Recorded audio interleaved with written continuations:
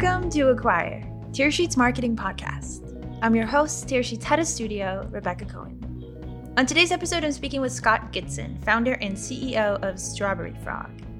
This past February, we had Scott speak at our Acquire conference, where he told us about how Strawberry Frog strategized and executed the brand process behind the mergers that made today's Truist and First Abu Dhabi Bank. I invited Scott to talk to us today about his recent book, Activate Brand Purpose: How to Harness the Power of Movements to Transform Your Company. Ultimately, though, our conversation ended up covering much more, like doing marketing with soul and intention, the shifting pyramid of power where the boss is no longer God, and the power of truly taking on corporate responsibility. Typically on the podcast, I'm speaking about specific campaigns with CMOs, creative directors, sometimes CEOs, founders, and usually some product folks. But this conversation is a bit different, since Strawberry Frog is not a fintech or an FI at all, but rather a marketing agency that has been, for the past 20 plus years, dreaming up and executing campaigns for some of the biggest names in finance and tech, and more. So I'm really excited about our conversation today and to bring our listeners some of Scott's pearls of wisdom about brand and purpose. Scott, welcome to the show. Thank you so much, Rebecca. Thanks for having me. So I usually save this question for the end, but in your case, I'm just going to jump right in. Scott, what makes you an amazing marketer? I would say empathy, trying to put myself in people's shoes, and both people who run large financial institutions, but also the people with which they serve, all different stakeholders. And I think if you start with those individuals, you come up with a really different solution. You know, it's less about trying to sell people products and more about trying to build architecture within which people feel compelled to engage with an organization because there's a shared purpose that they and the financial institution are striving to achieve together. And in today's world, that's really the key. Strawberry Frog has been around for a while, and in that time period, you've managed to work with some of the biggest FIs on the planet, really. I mentioned First Abu Dhabi Bank and Truist, but also Morgan Stanley, Credit Suisse, Prudential, just to name a few. I'm sure you've learned a lot in the past 20-some years, but I'm wondering, do you remember your very first client? Our first client was the launch of the Smart Car, which was developed by Swatch and Mercedes, and the marketing idea was a movement to reinvent the urban environment. It wasn't the launch of a B segment car. You know, the traditional car ads are about here's a new car with 2 doors and, you know, fancy tires and so forth. Instead, we said, look, the cities of Europe are congested. Parking is crazy. Traffic is worse. Parking, you know, rental car parking lots are full on weekends with tons of cars. Somebody's got to come in and do something about it. It might as well be smart. And in conjunction with mayors and, you know, community leaders and parking leaders and rental car companies. And so Smart took the initiative to create a purpose and then activate it through a movement. And today Smart is still around. And it was a very successful framework. And you've since applied that framework to some of the biggest brands across various verticals, right? Lots of FIs and tech firms, but also major retailers like IKEA and Walmart. Before we jump into the recent book, though, I do want to take a step back with background from your first book from 2012, titled Uprising: How to Build a Brand and Change the World by Sparking Cultural Movements. I love that title.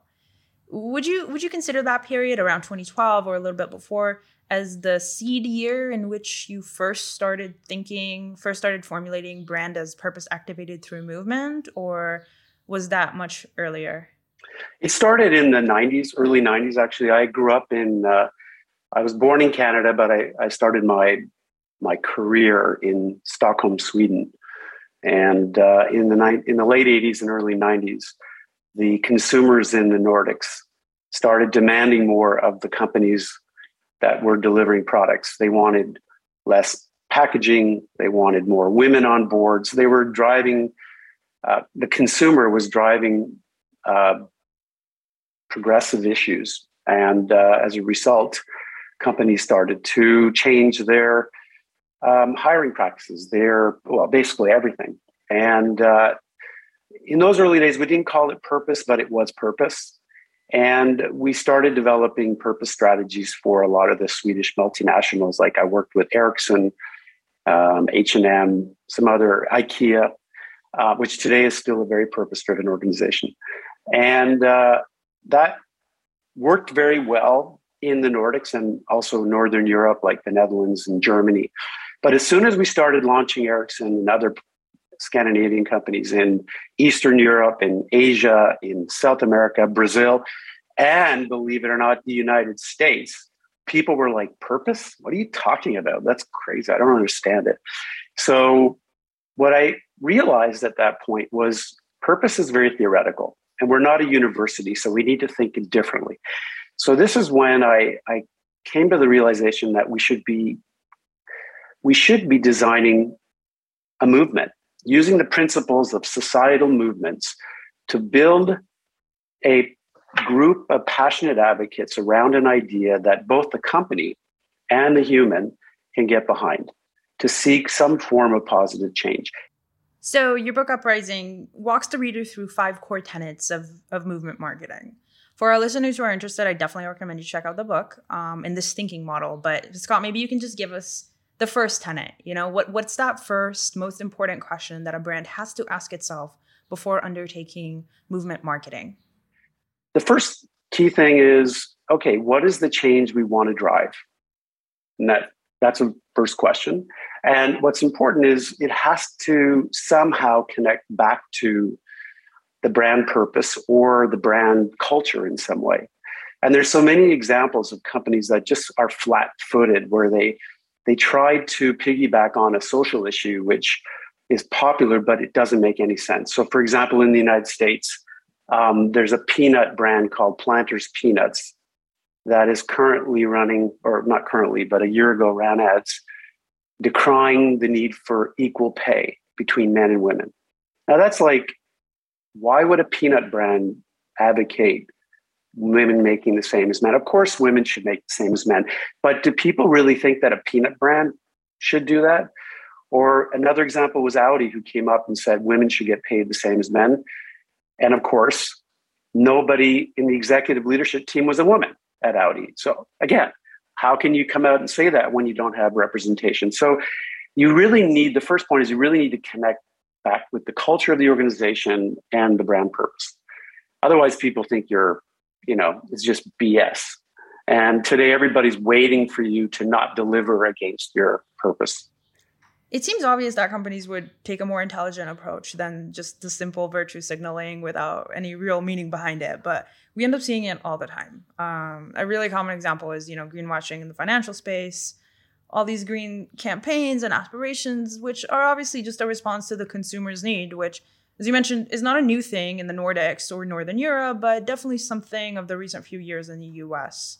And today, everybody cares about something, multiple things. And to stand out from the competition, brands really need to convince consumers, as well as their employees, that they care about the same things in meaningful ways. What are your thoughts about that? Look, people don't sit around watching TV and advertising on television anymore. They just don't. You're spending all your time on social media and probably watching the news these days with what's going on in the world. So, if you want to engage with people, you've got to engage them in a way that they, piques their interest. And, of course, price and convenience and, slick advertising can help. But if you really want a sustained engagement with people, you really need to think bigger than that. An example of that is, we did the merger of the largest financial institution in the world a couple of years ago, which was the National Bank of Abu Dhabi and the First Gulf Bank merged. When we sat down and said, okay, what do we want to say? What is it this organization can do that hasn't been done before and as needed in the world? The world doesn't need another bank. I mean, there's a lot of banks out there, and especially in the United Arab Emirates, there are quite a few. So this was, a huge financial institution. And we said, okay,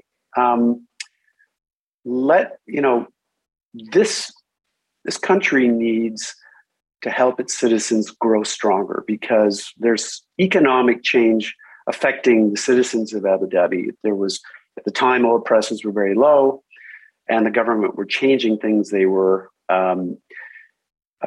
needed to increase financial literacy among Emiratis. So we want to help the Emiratis grow stronger, become financially literate, and understand how to bank and how to deal with their financial situation. We also want to help Abu Dhabi grow stronger, both in the region and globally, because they had aspirations to be engaged with the world. And we wanted to also inspire the merged employees to want to come together and work at this new entity. Because, when mergers happen, people leave.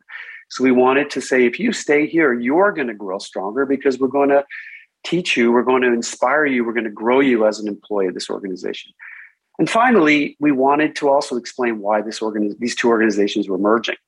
So Grow Stronger did a great job of doing that. So the Grow Stronger movement was really about helping the customers, helping the employees, helping the society, and helping people understand why.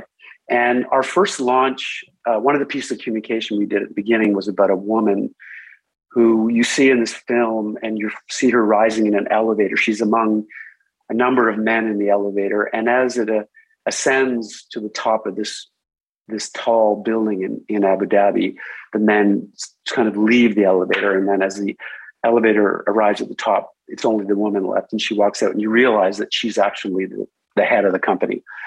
And it was just a statement about, what it takes to grow stronger. It was like a philosophical idea, really powerful. Amazingly, 2 years later, the bank appointed the first woman CEO in the history of the region for a financial institution. So I think I'm not saying directly that had a major influence, but I think it certainly created the idea that it was acceptable and not only acceptable, but valued.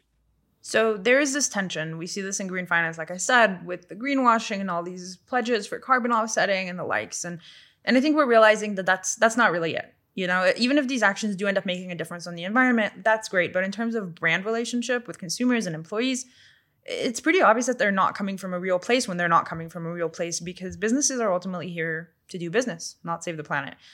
We've never known that more. And that's kind of the overwhelming feeling I hear, at least in my circles in the industry. So I guess I just want to know, what's your opinion on corporate responsibility these days, what it looks like, where it's coming from, how it should be? I think corporate responsibility was a term developed in the 1980s when people realized that Milton Friedman was wrong. It's not just about making as much profit as possible, that there's a role for smart leaders, men and women, to do something that not only sells product, but actually, doesn't poison the customer. Like, it's actually in the interest of the company to keep your customers alive and wealthy and not eating toxins and not, just. So I think there was a realization, and they termed that social responsibility because I don't think they knew what to do with it. It was such a new idea that they put it in a little box and they hired someone, they put him in the corner and said, you do something socially responsible over there. And occasionally they invested in, something. Today, what we're seeing from the Purpose Power Index is consumers are demanding companies do more. And sometimes they're extremely vocal in their requests. And so companies now, CEOs, have spent a few years going home at night and their kids are saying, Dad, what are you doing? Mom, I don't get it. What are you doing? You're ruining the world. Like, Dad, come on. They heard that from their kids for a while. Now they're hearing from the customers and the consumers. So I think there's an impetus for them to really institutionalize a better path forward. And so it's a completely new level. This puts CSR at the center of the whole strategy. It opens up a whole new world of thinking. And if you go to, we did a event last year with Inc. magazine called the Purpose Power Summit. And we had a number of CEOs speak, including Bill Rogers, who's now the CEO of Truist. And he said the first thing he did together with Kelly King, who was the CEO of BB&T, was he and the two of them actually wrote the purpose for Truist. It was the first thing they did before anything else. And when they completed that, COVID hit. And the purpose was inspiring and building better lives and communities. So when COVID hit, They didn't think twice. Truist was the first financial institution to engage in the communities. That purpose gave them like a rudder that they could sail their ship right into the middle of this storm and not be thrown off by gale force winds and 17 feet waves. They were able to navigate because they had that purpose. That's a really interesting point. And, I was wondering while you were talking, if you've gotten any feedback or maybe even like pushback from some of the executives at the companies that you're working for, because you're coming in and you're laying down this plan for a whole new attitude towards both the employee and the customer, a brand new view of the company and the day-to-day mission. So is it possible that you've gotten pushback from some of the legacy folks with some of the legacy thinking and getting, executive members on board? When you sit down with senior executives and you walk through the thinking about this idea of a purpose and then activating that purpose with the movement, they agree. They understand it because they're living through it. I'll give you a really good example. The traditional pyramid of power, right? At the top of the pyramid is the boss, God, whatever, you have as the thing that you look up to for your inspiration. When we grew up, or a few years ago, the boss knew everything. And, when the boss said do something, you did it. Today, people are getting their inspiration, their news and messaging from their peers, not from the boss. 10 years ago, you looked to the editor of Vogue for your fashion inspiration. Now there's 50,000, Instagram bloggers. So the pyramid has shifted. Now it's the bottom of the pyramid's upside down. So if you, as a CEO, are trying to motivate 10,000, 100,000, 2 million employees, Walmart has 2.5 million employees, how do you engage them? Do you do it by demanding compliance? Or do you do it by saying, we together want to do something that's relevant to all of us, that matters to each and every one of us? Let's come together and solve this together. That is going to achieve greater impact than simply the more traditional approach. The more traditional approach was designed for a time when people listened to a tiny group of leaders. They don't anymore.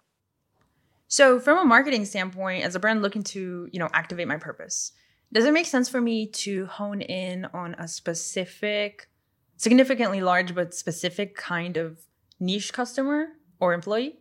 Or is it actually about creating a cultural movement that speaks to as many people as possible? I think it needs to speak to all of us. If you make it too narrow, then I think you risk making it irrelevant to a lot of people. And that's not the trick. I mean, there are certainly opportunities for certain types of brands to get super specific and very, push on issue. Like, for example, there's on television right now, there's a employment agency that is advertising, and they talk very much about the need for equality in pay. Now that makes sense because they hire women and they hire men, and they're reaching out to both, and they do it in a really intelligent way. That to me makes sense. Less so for Audi, less so for Peanuts. So in some instances, that very specific message is important. I think the key thing is to develop a very sophisticated message that can appeal to a broad range of people. So for example, we were given the task to activate the brand purpose for SunTrust Bank, which was a very large bank based in Atlanta. It's now part of Truist. The purpose was lighting the way to financial well-being, which what's good about that is it says to everyone, let's focus on the customer. Let's get close to the customer. Let's help them. However, lighting the way to financial well-being, as I said to you at the beginning of the podcast, can sound a bit theoretical if you're a teller of a bank and you have a high school education and you're making an hourly wage. So what does lighting the way to financial well-being mean to you? It's hard to figure that out. So we activated that purpose with a movement called On Up, which was short for onwards and upwards. On Up was a movement against financial stress and for financial confidence. we designed the message to be highly motivating for the employees of SunTrust.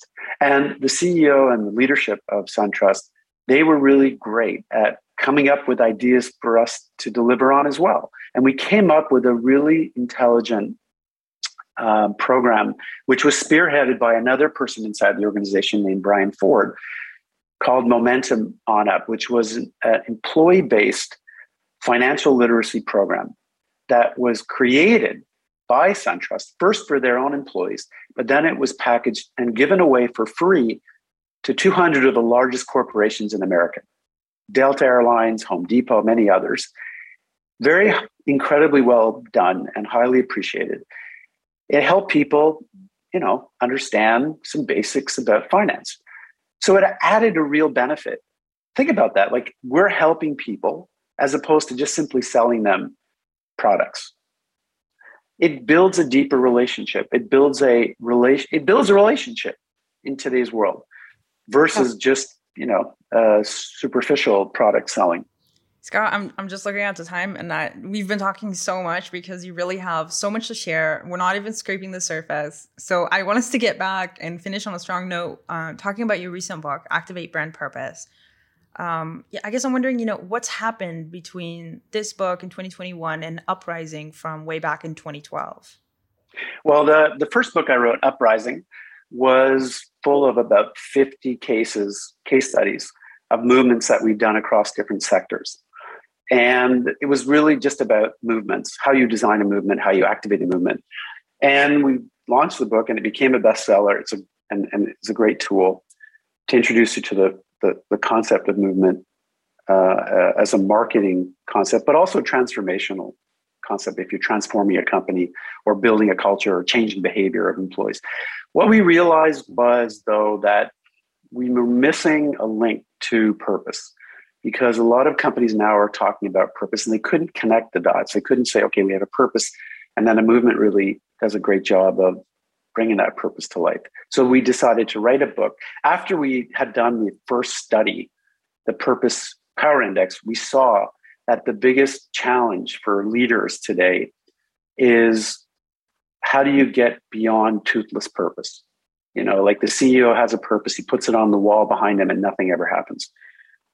The CEO writes a purpose and she hands it out to her C-suite and no one does anything. Just, oh, that's wonderful, applause, and then nothing ever happens. So we said, that's the biggest challenge. How do you actually get them to activate? And after talking with CEOs and other leaders, we realized that we needed a how-to. So Activate Brand Purpose is a how-to guide on how to activate the purpose. And we actually look at, the book is written to look at different C-suite leaders. So there's a chapter for the CMO. There's a chapter for the head of the CHRO or the chief people officer.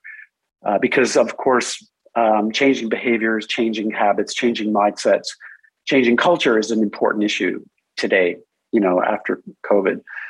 And we did a chapter even about the CFO and ideas for how, organizations can use movement to solve some financial issues for the CFO. So we did that. And of course, we also included many cases as well as in their new cases. And that's really the intent of the book. And I think the response has been very positive. The book is available, of course, on Amazon and every book platform where you purchase books. I personally think the Audible version is better because we have a gentleman who reads it, who's the voice of many of, I don't know if you ever read The New Yorker, or listen to the New Yorker podcast, but he does The New Yorker and he is just exquisite and it just makes it so much more engaging. So if I were to choose, I would recommend the Audible version of the book. We definitely love audio over here, so I recommend everybody to check it out. Thank you, Scott, for joining me on the podcast today. This was Scott Gitson, founder and CEO of Strawberry Frog.